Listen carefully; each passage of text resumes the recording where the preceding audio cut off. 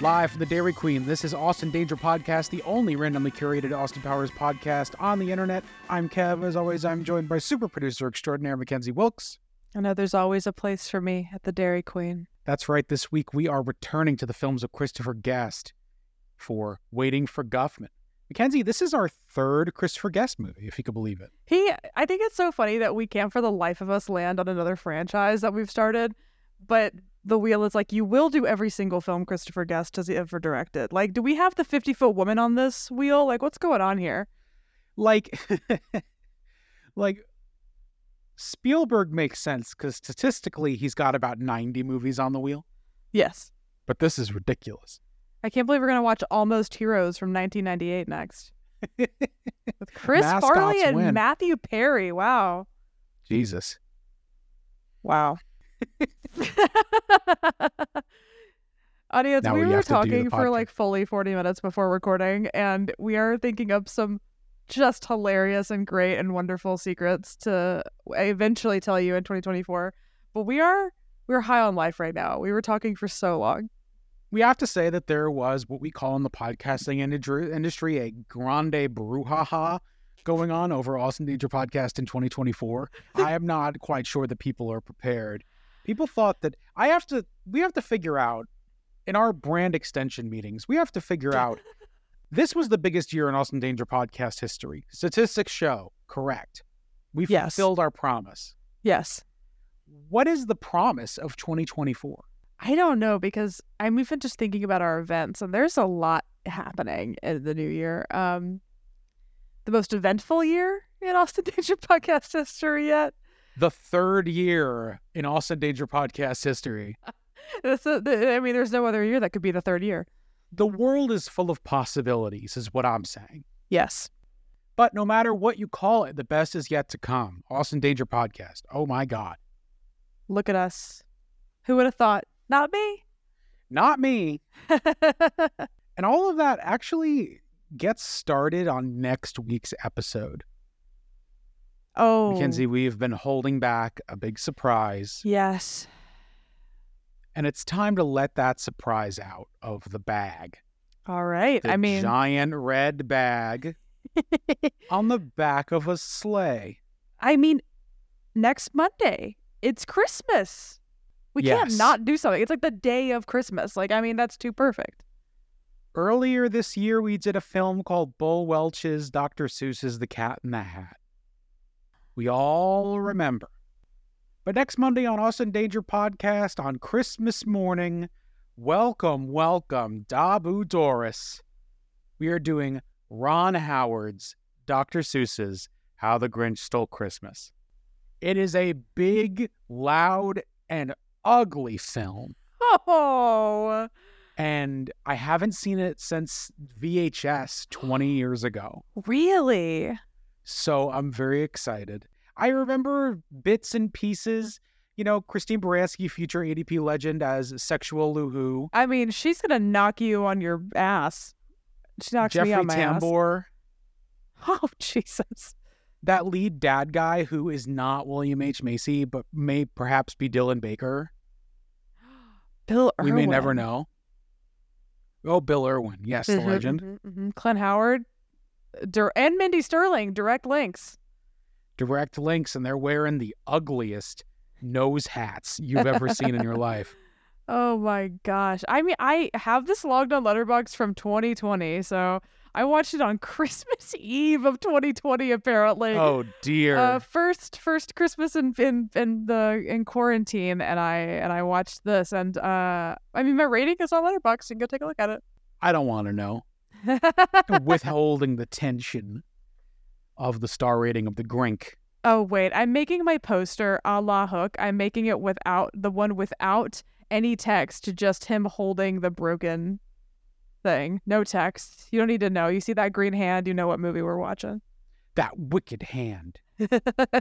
Was there a scarier teaser poster, by the way, than Dobby from Chamber of Secrets? And it didn't even look like real Dobby in the end. Let me see. Let me look up that poster. We pulled over one day to the United Artists Theater that would later close and collapse.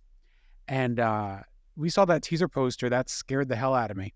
Is it just him standing in the middle of the? Oh yeah. And If you it go on says, Letterboxd, Dobby has come to warn you, sir. And that's what it says on the poster. Creepy.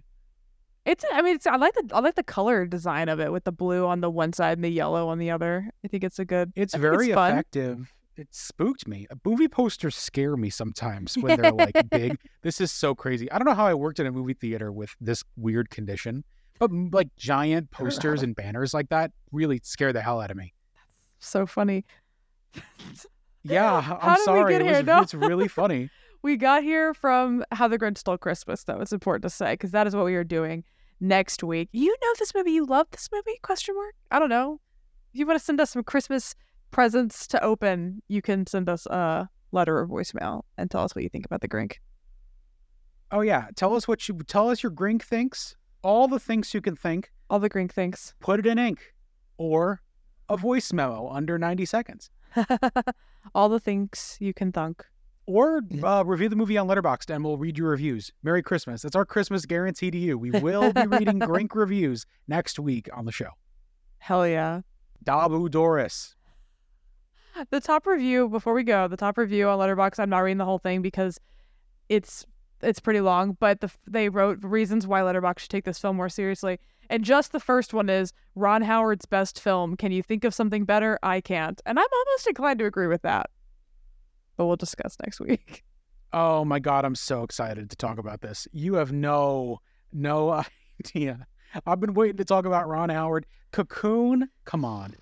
I mean, I have a vendetta against him because of Far and Away, which is a movie that is hotly contested in our household because Rachel fucking loves that movie and I don't.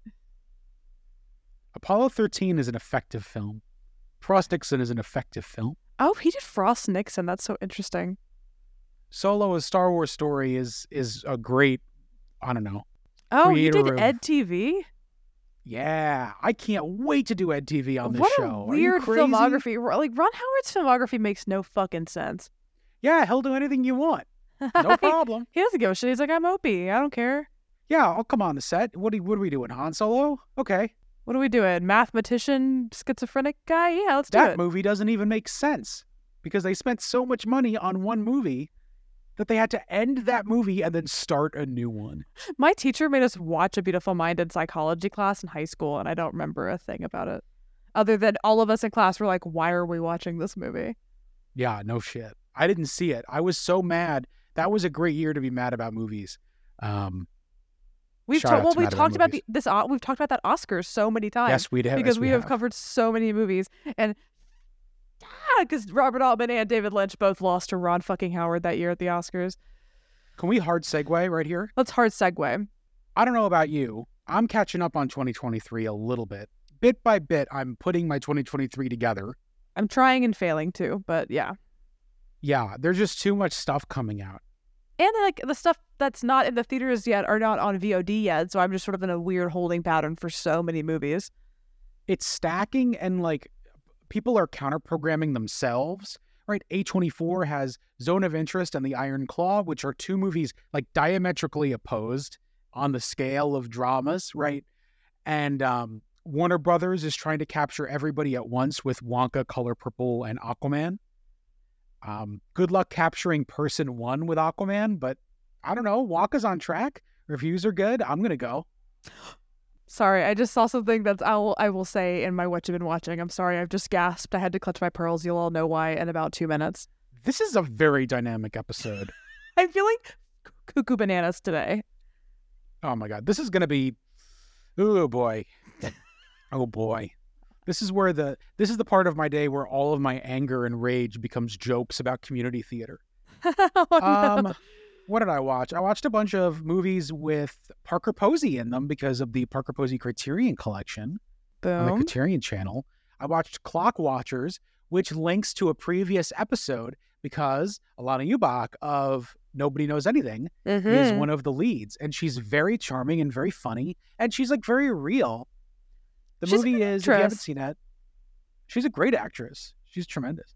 It's a film by Jill Sprecher. I hope I'm getting that right. It's about 4 temps in like this office. I don't even know what they do. The 4 temps are Toni Collette, Parker Posey, Lisa Kudrow, and Alana Ubach. And it's very slice of lifey, very kind of easygoing until it's not. And then it becomes an interesting take on kind of inter-office politics and how they affect interpersonal relationships and stuff like that. And it also perfectly captures like what it is like to be a temp, somebody who is getting paid to do work but does not belong at a company. And like, what does belonging at a company even mean? I think this is the kind of movie you could do another one of these today. And then there's another whole dimension of like, do I want to belong to a company like that? What does that even mean? Like, what does employment even mean? It had me thinking, and it was very interesting. So that's on the Criterion Channel, I think, through the end of the month. Clock Watchers. It's a great 90s indie. The cast is, I mean, at least those 4 seem like made in a lab for me. Like, I need to watch this movie. Yeah. And you know what I also realized is that this is a bit of a Christopher Guest reunion between Parker Posey, who's great, and Paul Dooley and Bob Balaban. Oh my God, yeah. Bob Balaban, very funny in this film. Whoa. So that was great. I also saw Leave the World Behind, the new film by Sam Esmail on Netflix. Kind of boring. What if a computer was bad for you? Classic. I think there's a lot of interesting stuff that is attempted to be done. I feel like the movie is too long and there are too many visual tricks. It's kind of like we get what you're getting at with them in the first 10 minutes, and then he keeps going back to them in a way that was just really irritating. I had some plot issues, but I mean, I don't know. I just didn't vibe with it. I get what people really responded to and dug. I just, it wasn't for me personally. I'm seeing a lot of mid stuff. Did I talk about Anselm on this show? It's kind of an artsier thing for us, but I think I wouldn't be surprised if like they picked it up on Criterion Channel or something.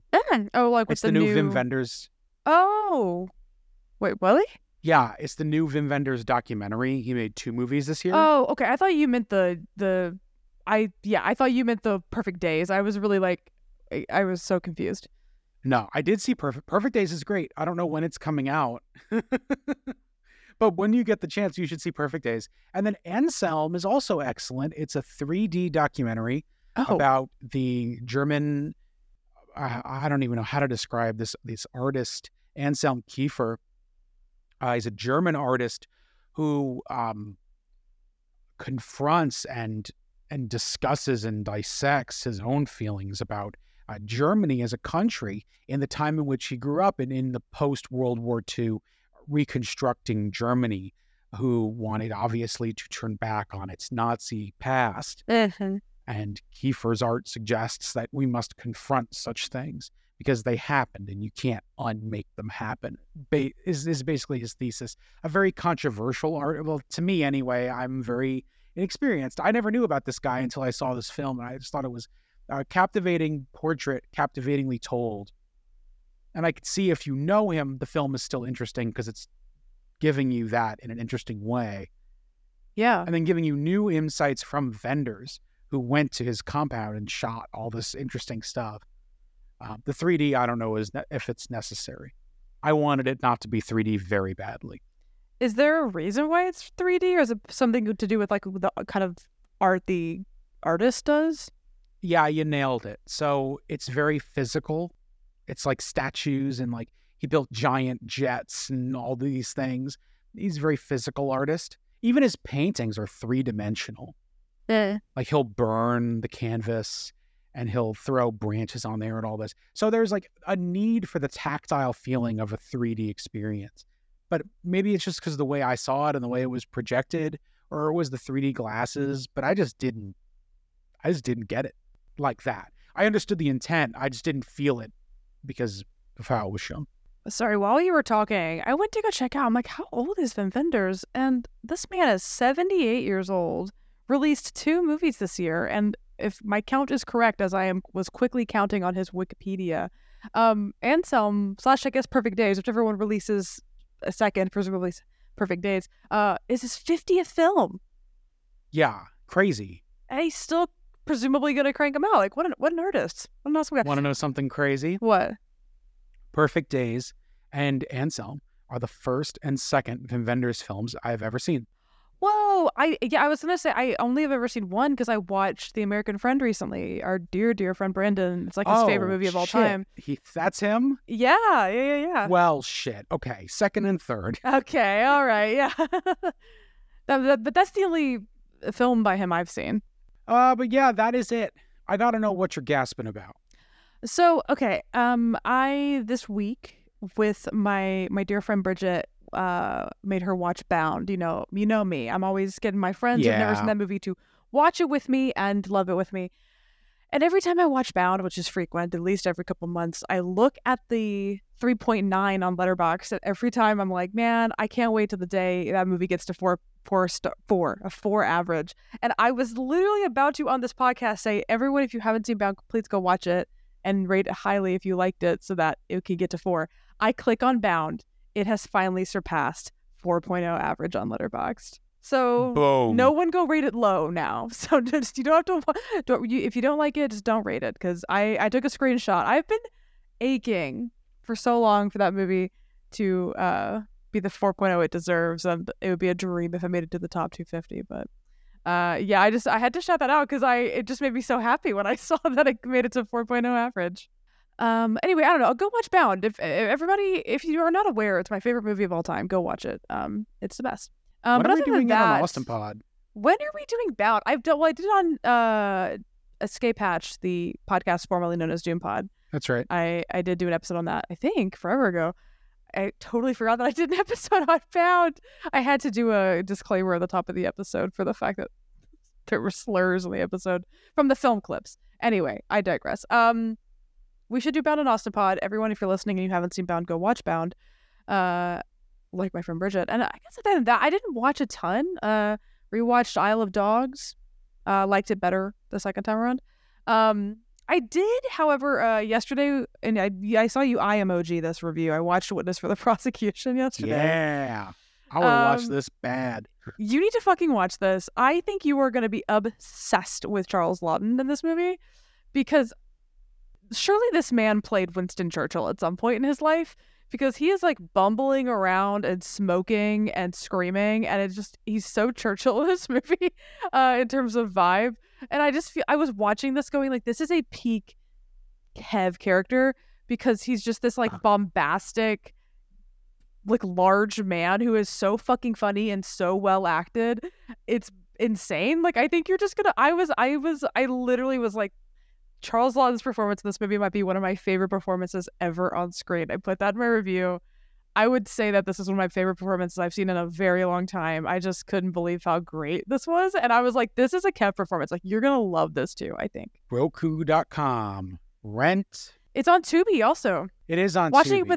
Watching it with ads is a little weird, but I did do it that way. I'll probably do that. I have to be honest. $4 is $4. You know what I mean? Yeah. I mean, yeah. But also, like, hey, y'all, it's on Tubi. It's for free. There's a couple ads in there, but it's really, really good. Other than Charles Laughton, I just loved it so much. There's, Marlene Dietrich is iconic in it. But have you seen Blazing Saddles, Kev? I'm getting an eyes. Eyes. Yes. Okay. I just gotta make sure. The best. Sometimes people skip that one. I don't know. It's the best. We'll watch it one day, hopefully. Lily von Stoop, the amazing Madeline Kahn, future ADP legend. Her character in that film, I'm so tired of being uninspired. That whole thing. I did not realize that's just how Marlene Dietrich sounds. So, like, when Marlene Dietrich, there's a part where she's singing a song and she just sounds like Lily von Stoop.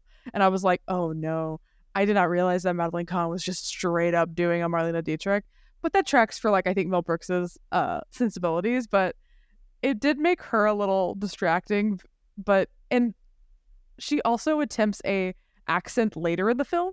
She attempts a Cockney accent.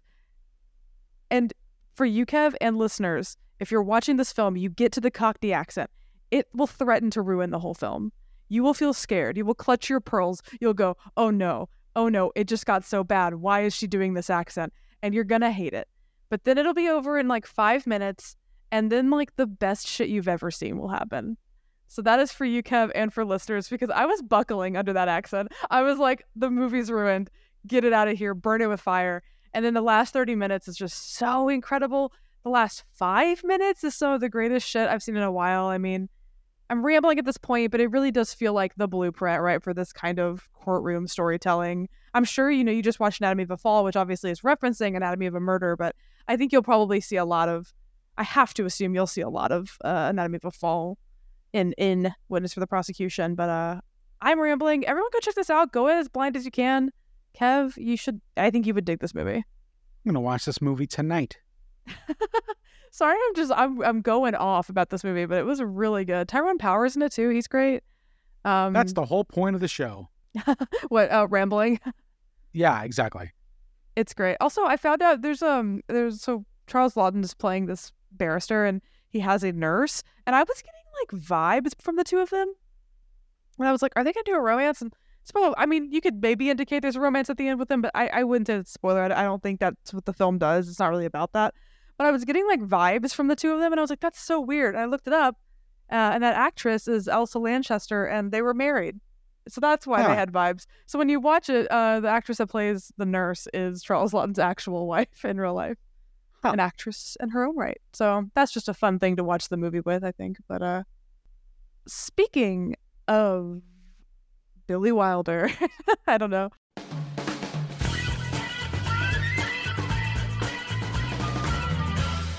Whoop-de news. What does it all mean, Basil? It's December 13th, 2023, and there is no Austin Powers news.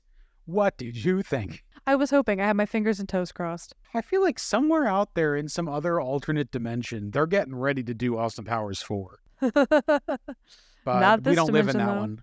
Not this dimension, so. So, Kev, without further ado, I would like you to deliver me into Blaine. Well, before you know it, everyone, rich and poor alike, had to have a Blaine stool in their home. The little town never knew what hit it. Footstool factories sprouted up like toadstools. Everyone had a good job. Everyone was making a good wage. Blaine was on the map.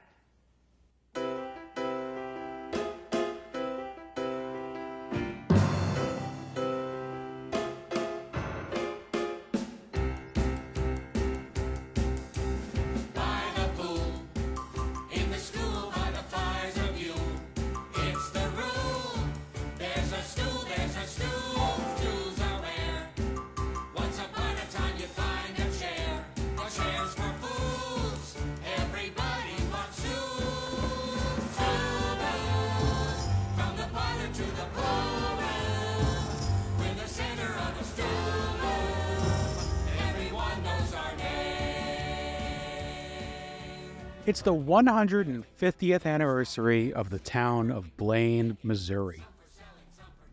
And Corky St. Clair is going to put on a show. The show is going to be called Red, White, and Blaine, and it's going to tell the grand story of this small town. Cast and leads are the charismatic Ron and Sheila Albertson, who are travel agents but also major theater people. Libby Mae Brown, a loyal Dairy Queen employee. Clifford Woolley, a retired taxidermist who plays the narrator. Johnny Savage, who Corky is very enthusiastic about getting into the show. And the dentist, Dr. Alan Pearl, who Wikipedia describes as tragically square, and I think I'm just going to leave that one as is. There's nothing else I can say. Also, Bob Balaban is the MD, and he's really funny as he tries his best to put on the show. As the movie is basically the story of them trying to put on this show. The show is an absolutely hilarious, ridiculous, tone-deaf version of events. It tries to play like Oklahoma, but ends up closer to rats in an alley. There's a really weird song where Eugene Levy puts on an alien head because the town was visited by aliens, and Paul Dooley plays a guy who gets abducted, and so he sings a song about how Mars is boring and there's nothing to do. It's very cute. But this whole thing is in service of a friend, an old friend from Corky's off Broadway days, Mort Guffman, who says he will absolutely be at the show at the opening night of Red, White, and Blaine, and he will give his thoughts and etc. and see if the show can go to Broadway. Someone shows up and sits in Mort Guffman's seat, but it's not Mort Guffman. It's just some guy. A snowstorm prevented Mort Guffman from getting there. Then, as in all Christopher Guest movies, the characters go their separate ways. The Albertsons now pursue dreams of being entertainers in their own right. Corky back in New York City where he runs a gift shop with My Dinner with Andre action figures, Libby May at the Dairy Queen in the New Town, all, of course, starting their lives, but no longer waiting for Guffman. We got there. You got there. We got there. It's been a rocky week at AVP HQ, boys and girls. I am crawling. I am dragging myself to the end of the year. I'm like, please, those days off. Let's get there. Well, let me tell you, I had seen A Mighty Wind and was obsessed with A Mighty Wind. I had seen Best in Show and loved Best in Show. And then I just never saw Waiting for Guffman for years until college when, like, my girlfriend at the time just happened to have a copy. And I watched it, and then I watched it, like, again. I think I may have watched it 2.5 times the first time I watched this movie because I just could not keep my eyes off it. I got to take my eyes off it. I love it. I mean, I don't remember which one I saw first, but I think I might have seen Waiting for Guffman first because of the whole theater angle. I don't know if anyone remembers, I went to theater school. And so, yeah, I think I might have watched it in college. I don't really remember. Like, I wish I could remember when I saw these guest movies, but loving this one when I first watched it and thinking it was super funny was definitely what led me to Best in Show, which I think is still my favorite of the films Guest has directed with this crew. Also, Into a Mighty Wind, which I like a little less, as we discussed, and To For Your Consideration, that I think is better than people think. I'm obviously a huge fan of him as a director in these specific mockumentary films, but Guffman is really, really good. And I think I was also struck by the heart in it, and the love it takes about community theater is something I really adore. And when you got this, it's just the most like you and me movie because it's about it's this type of comedy that we both love with a bunch of actors that we both love. And it's about theater, which is something we both love. So it's like a very you and me movie, I think. Yeah, absolutely. And maybe we could use this to segue in. I think our biggest note about A Mighty Wind was the lack of heart, right? Yes. Best in Show, the characters are ridiculous and the situation is ridiculous. So you find the humor that way. In Guffman, the characters are hopeless, but they're full of dreams and you want them to kind of succeed in their own way, even though the ceiling's low because of their own follies and whatever, right? A Mighty Wind felt way more mean-spirited. I was wondering if we can kind of compare and contrast a little bit of what we've covered and this new film, because I feel like the difference is, again, the characters are hopeless and that they're hopeless, but in that hopelessness is a charm. And the community theater is such that it helps people who may perceive themselves as hopeless to find that hope, and to find that if they're helpless, find them that help to make them who they want to be, at least for that night. I have 2 things based on what you just said. And one of which is, I think that people have certain misconceptions or weird feelings about community theater. And I went to theater school and there was a part of my life where I was like, I want to do theater for a living. And then I just got into the real world and realized the truth of the matter. And it's hard to get started in an industry like this when you don't have rich parents or you don't have certain opportunities right out of college. And the pandemic hit right after I got out of college. So it just didn't really work out for me that I was able to pursue that in the way I wanted. And as I've gotten older, my priorities have just changed. I want different things now. And I still love theater and I would like to do it again, but I don't think I have the want to do it for my living like I used to think. And I think Rachel also has had a similar journey to me, having gone to theater school, and priorities have shifted. And we both were literally talking recently about how people shit on community theater, but it's a place for adults to express themselves artistically. We act like doing theater recreationally is just a thing you do in high school. Why can't adults get together and do something that really fulfills them? And they're not trying to get to Broadway. They're not trying to, they have day jobs, they have kids, they have lives. They're not trying to, be the next Meryl Streep, but they want to just create art and have community with other adults. I think community theater is actually a really beautiful thing. And I've only been able to feel that, I think, as I've gotten older, and I've really seen the wonder that it can bring to people. And that's something I love about the movie. I love watching, specifically, the doctor, the dentist, why can't I think of his name? Dr. Pearl? Watching Dr. Pearl, and then Oh, and the other guy, the guy who's on the council, who is like really transformed by the theater, and it's kind of indicated that he's that gay. guy was awesome. That's my Yeah. favorite character. He's great, and what I love is that like it shows. There are just two examples of people who, as soon as they engage in it, they realize how beautiful it is, and it fulfills them so much. And it reminds me of, we've talked about it before, when I first saw Hairspray, and that was like a life-changing moment for me. I see that in those performances, and I love that. And I especially love how the difference between A Mighty Wind, you're right, like A Mighty Wind does that mean-spirited energy to this. I feel the love so much for theater and community theater in this. And that moment with him, the guy on the council, when he just wants to compliment Corky and say, it was amazing. And that actor plays that so sincerely, so seriously. It's not a joke. He was changed by the theater he just saw. And I love how they let that just be a moment that's real. Like I think the love is so palpable in this film. I wonder about that. And as you were talking, I was wondering, I was picking it through in my mind.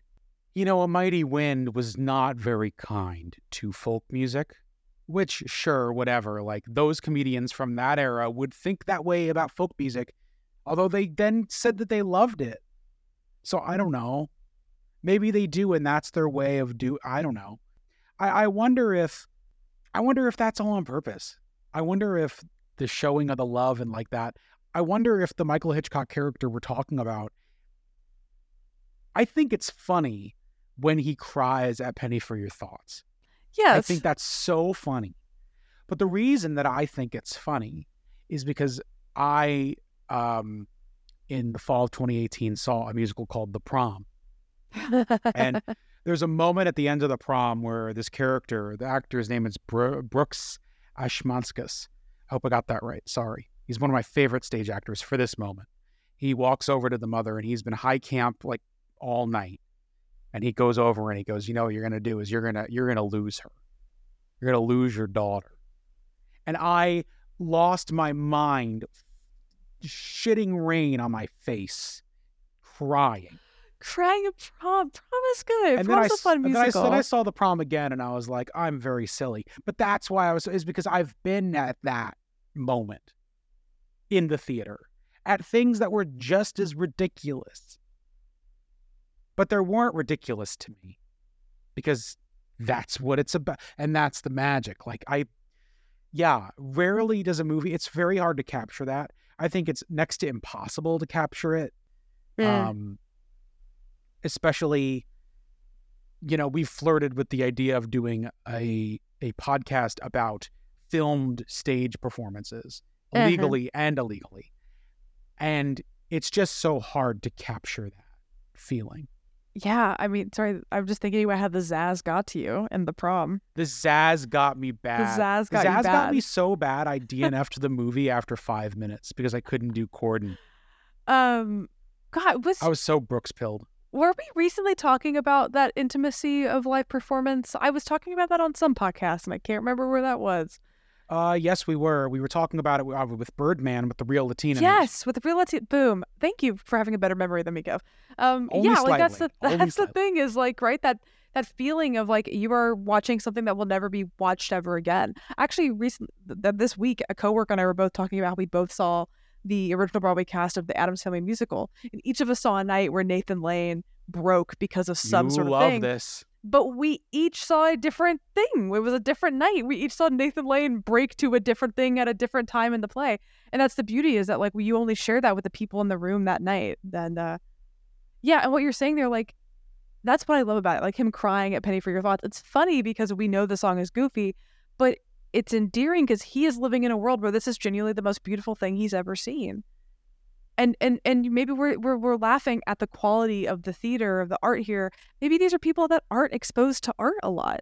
They don't have examples to look forward to. They don't have these professional Broadway tours that are coming to their town to compare what they're doing to. This is it, and this is beautiful to them. And I love that they show the audience, and it's like not the joke necessarily, them laughing and engaging and looking towards each other and enjoying the play together, because this is good art in this world. And I think that's, I don't know, that's something that I love about this, is that I think that's where you can tell that the people who made this really love what community theater stands for, because they let these characters like be superstars. Like everyone in their town loves what they do, and it's just, I love the little community in jokes. It makes Blaine feel so lived in. I noticed it this time when he, when Willard says, seems like they need a travel agent.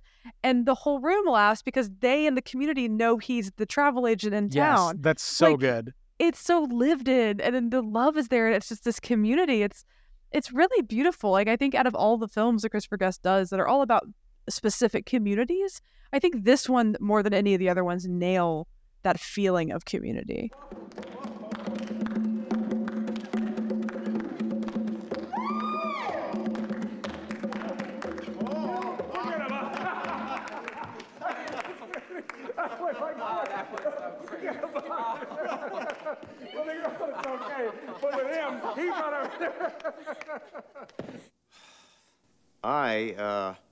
I'm walking on air. This is a sensation which is, forget it. When I became a dentist, I thought I was happy, but this is making me nervous now because I could have wasted a lot of years. And it hit me a lot watching it now because theater is in such dire shape across the country, especially in places like Blaine, Missouri, where, in towns that are not where the big touring shows go, where you have to drive 2 hours to see Wicked every couple of years. Like, if you wanted to go to the theater, this is a vital, important thing. And it's just... Our arts in our country are severely underfunded. And people, if you don't live in a city large enough, you might never be exposed to something like art and live theater and live performance. And we should all have more of that in our lives. Absolutely. I know we're talking about all the feelings of this movie, and I do have a lot. I also find some of the characters a bit more tragic. Like, O'Hara and Willard, how they've never left this town, and like they have these huge dreams, and you see these dreams inside of them, but and obviously they don't have fully the talent to back it up, but they love it and they try so hard, and you kind of feel sad for them that they've never left town or even attempted their dreams. That's why I kind of love their ending for what it is. But like, we're talking about these like sweet saccharine feelings, but also the movie is like so funny. I think one of the funniest things on film ever is the raging bull sequence. That is a fully 60 seconds of this movie. For this. When the man enters and starts to do the raging bull theme by himself, and it cuts to Christopher Guest as Corky doing that look. It's one of the greatest things and funniest things ever put on screen. It's one of the funniest things in the world. I'm going to do a scene from the movie Raging Bull. You fucked my wife? What? You fucked my wife? How can you ask me a question like that? How can you ask me? I'm your brother, and you ask me that? Where do you get the balls big enough to ask me that? Shit. Parker Posey grilling a single bare chicken wing, no seasoning, grilling a single chicken wing. Like, some of the things in this movie are some of the funniest things I've ever seen in my life. I love that I know Fred Willard so well, that I know that just the way he's saying whatever he's going to say is going to be hysterical. One of his first lines is, Montezuma's revenge is nothing more than good old-fashioned American diarrhea. So he'll lose a few pounds. Like, that line is just so hysterical. When they're doing the interspersing of like the crowd coming in with them in the dressing room, and Willard just goes, if there's ever a big pause, just say a line from any play, any line, as long as it's words or something like that, where he's just telling people to just start saying random lines from random plays. Like, his little things are so funny. I love Christopher Guest in this movie. I love Parker Posey. They're like the highlights of this movie for me. But I love how lived in Corky St. Clair is.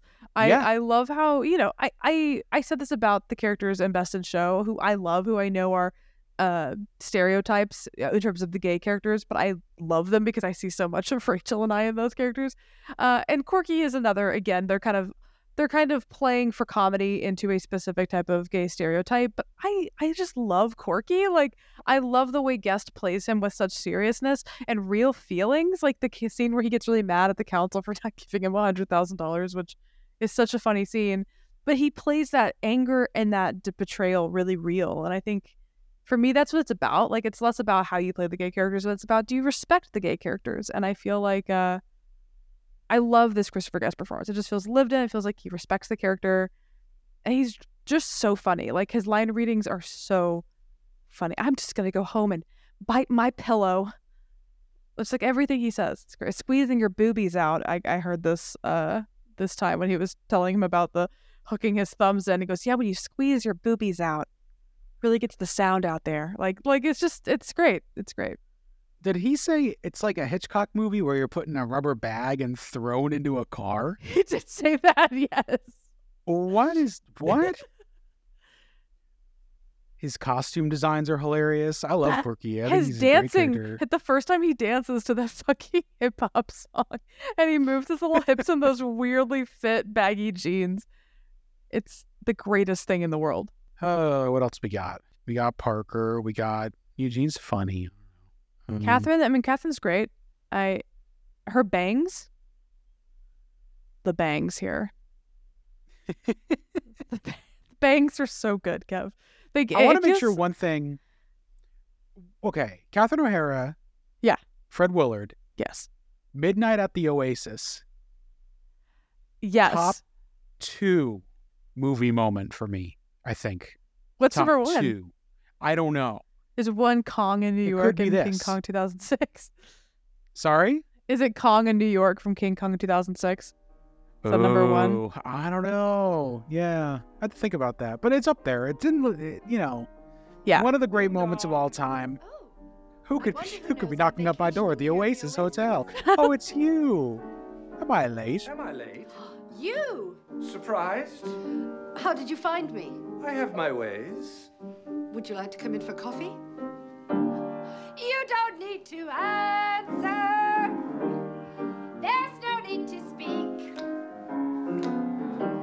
I'll be your belly dancer, prancer. And I will be your chic. I don't need a harem, honey. When you're by my side. And you won't need a camel. No. When I take you for a ride. It's so brilliant. It's so funny. And also I feel like her bangs are like that Scary Movie bit where the hat keeps getting bigger every scene. But it's like her bangs get more and more like vertical every scene. It's so funny. And like them together, they're so funny. I obviously wrote that the Albertsons are us. Like us in that scene. Next time there's a meetup and we're both at it, we're doing this scene. Like this is the most this is us Austin thing. Danger Podcast. Yeah, like that scene is Austin Danger Podcast in a nutshell to me. Help, I'm Austin Danger Podcast in a nutshell. How did I get in this nutshell? How did I get in this nutshell? Kev, do you want to pop some corn? Yeah, let's pop some corn. Time to talk about popcorn notes. These are honorable mention notes we take during the watching of the film. If there's new people coming onto the pod for the Waiting for Guffman episode. Can I start? Because I just have to read you the first one. I'm immediately like, wow, we didn't mention this guy. But my first popcorn note is underrated future ADP legend Larry Miller returns. Larry Miller Yes. Immediately. Yes, my first note is also Larry Miller. He is an underrated ADP legend, I think. He gets the first belly laugh in the movie. Is he when he says, a rifle here, a rifle there, rifle over there? Remember all those kids that egged us? Like, his whole shtick is so... And when he laughs at the $100,000 later, he's like, I'm sorry, but are you crazy? Or whatever. However he says that is so funny. You know what's funny is that the Meeks Cutoff film by Kelly Reichardt is about a similar thing to the founding of Blaine, Missouri in real life. That's absolutely wild. Where some dude showed up and led a bunch of people around for basically no reason. That's very funny. When we do 10 Things I Hate About You, that's got to be when Larry Miller becomes a legend. Because that is tuned. A legendary performance. He was in both Prentice Diaries as well. Stay tuned. I'll never know. Anyway, Corky St. Clair, I had a memory. I think I like Bernstein Bears to myself into thinking that Corky, like we see a wife. Obviously we don't, and obviously he's saying he has a wife because he's closeted, and that's the joke, is that he's very obviously gay, but he's in the closet. But I'm also wondering, the wife's not real, right? She's fake. Because in my brain, when he was like, I'm buying dresses for my wife, I thought maybe he was buying like drag for himself, maybe. I can't tell if I know if Corky's wife is real or not. I can't tell if she exists or not. I feel like that's part of it. Very Anatomy of a Fall homage. Very long time Homaging before. a film from 25 years later. Oh my gosh. I did write at this point in my notes, Christopher Guest and Jamie Lee Curtis are the unofficial king and queen of ADP. Oh my God. The photos I got in the Yes. ADP DMs. I was Good DMing Lord. Kev. I'll post them on Instagram. Jamie Lee Curtis, Christopher Guest. They've been together for so long and they seem so deeply in love still. They're kind of a couple goal. It's great. Wild. Then right after that I wrote Teacher's Pet. That sequence, another great moment in the auditions that are just generally deeply funny. That whole audition scene is just very funny. From Raging Bull into the the Oasis into Camptown Races into Teacher's Pet. It's really great stuff. Camptown Races. My God. And speaking of Dr. Pearl, I wrote, it's so goofy, but Dr. Pearl being so exhilarated after his first rehearsal is what it feels like. Like it kind of it nails that feeling of when you feel you found your place. Like that's what I love about it. It's real. It feels so real. I like the line, he's teaching me how to change my instincts or at least ignore them. Kind of a joke because you want to act on your instincts as an actor. The old fart hat, incredible. I need it. I think the idea of rehearsing in random locations is so accurate to no budget and community theater because they were in a card dealership rehearsing at one point, which, when I was in college and we were doing plays for free, it was like anything outside of the school. It was like finding a place to rehearse was like we would be in a park if we needed to. Like you just kind of go where a space is. It's great. I think the one joke in the film that doesn't work for me is the dinner sequence, where O'Hara, I guess, is an alcoholic, and the penis reduction surgery is kind of the joke of the scene. That's like the one scene that doesn't work for me, but it also feels like a very Willard joke. That makes it, like, it definitely seems like a joke Willard wrote. Right. I don't know. Like, I love him so Yes. much, but I just think if I could snip one thing out, I just don't think it's needed because they don't really follow up on, I don't know. They don't really follow up on that relationship between the four of them. You would what? Sorry? So, snip it out. Did I say snip it out? Yeah, baby. Yeah. Yeah.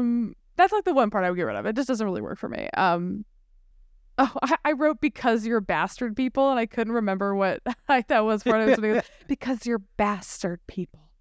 Great. There was one point where Parker Posey was wearing a crop top that is just the top part of the overalls.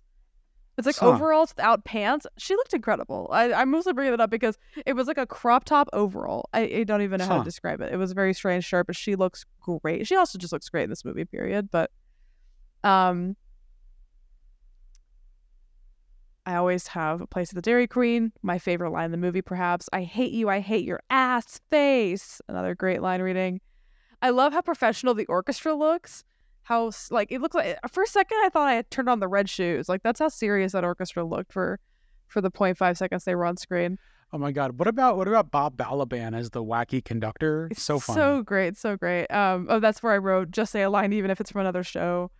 I love the in-jokes for the community.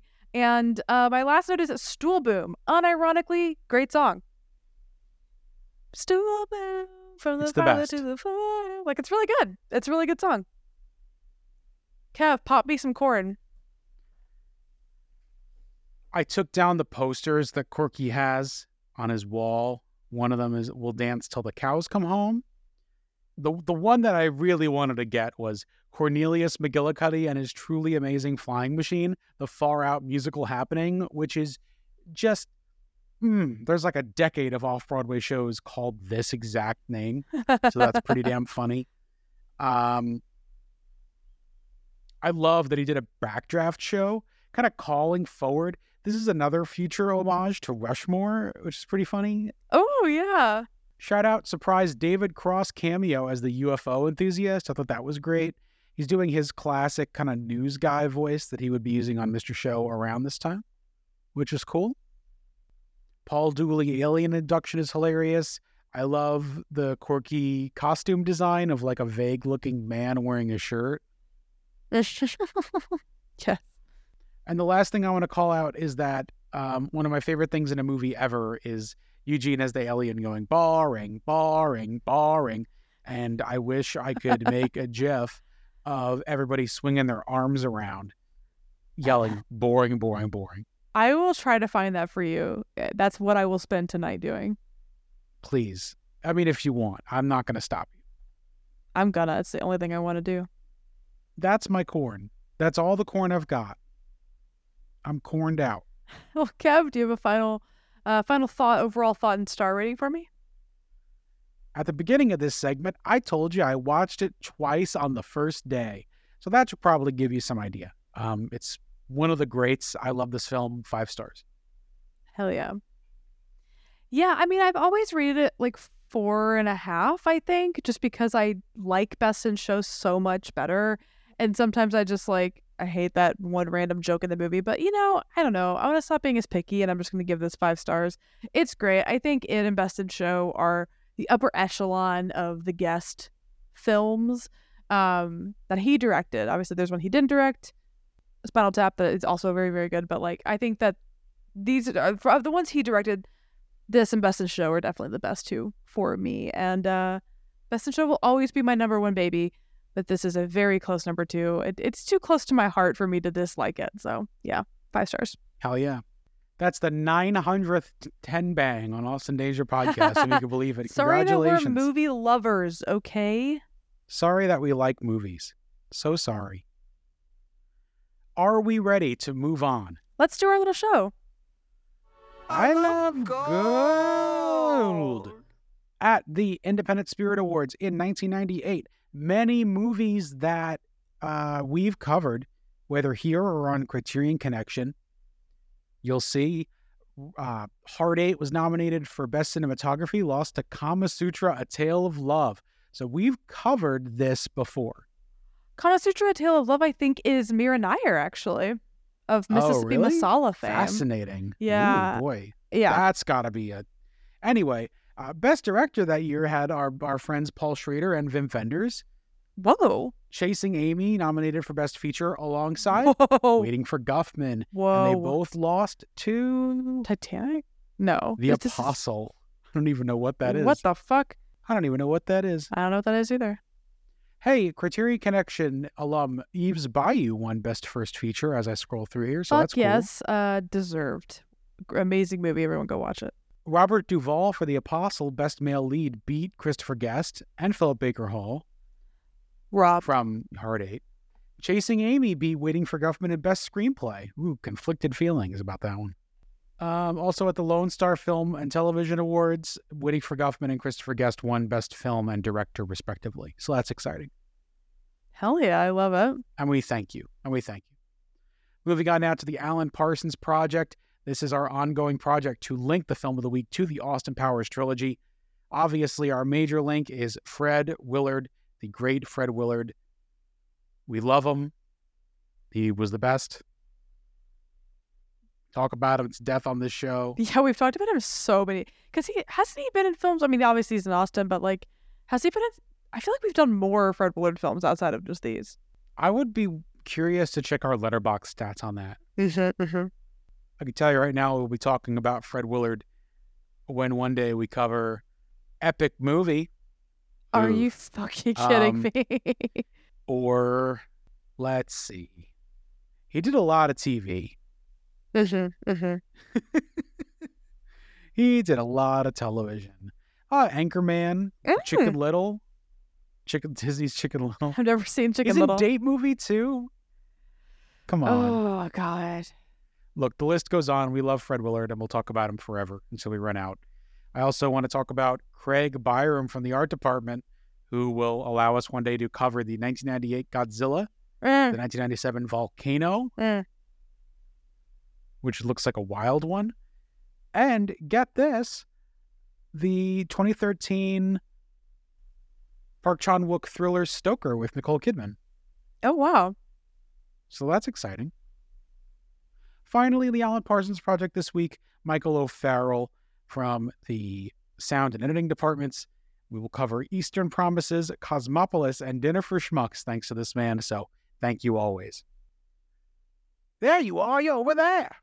We have no yous over there, but if you would like to be over there, you can send us a letter or voicemail, as I said earlier, at austindangerpodcast@gmail.com. You can talk to us about Waiting for Guffman, about Christopher Guest, about anything you want, or even The Grink, How the Grinch Stole Christmas, as we were watching next week. So we are not spinning the wheel this week because we're going to give you a little Christmas special for Christmas Day under your tree. Next week on Austin Danger Podcast, we begin our long-awaited, long-term project on the filmography of Ron Howard. No! No! James Carey, Christine Baranski, Jeffrey Tambor, Bill Irwin, Molly Shannon, Taylor Momsen, a dog, a sleigh. Yeah. A birth of Christ. Oh. Dr. Seuss's How the Grinch Stole Christmas. But until then, for Mackenzie, this is Kev. Ho, ho, ho. Austin Danger Podcast. Peace. If you want to find us on social media, you can find us on Twitter, Instagram, and Letterboxd at Austin Danger Pod. This episode was mixed and edited by me, Mackenzie. Thanks for listening.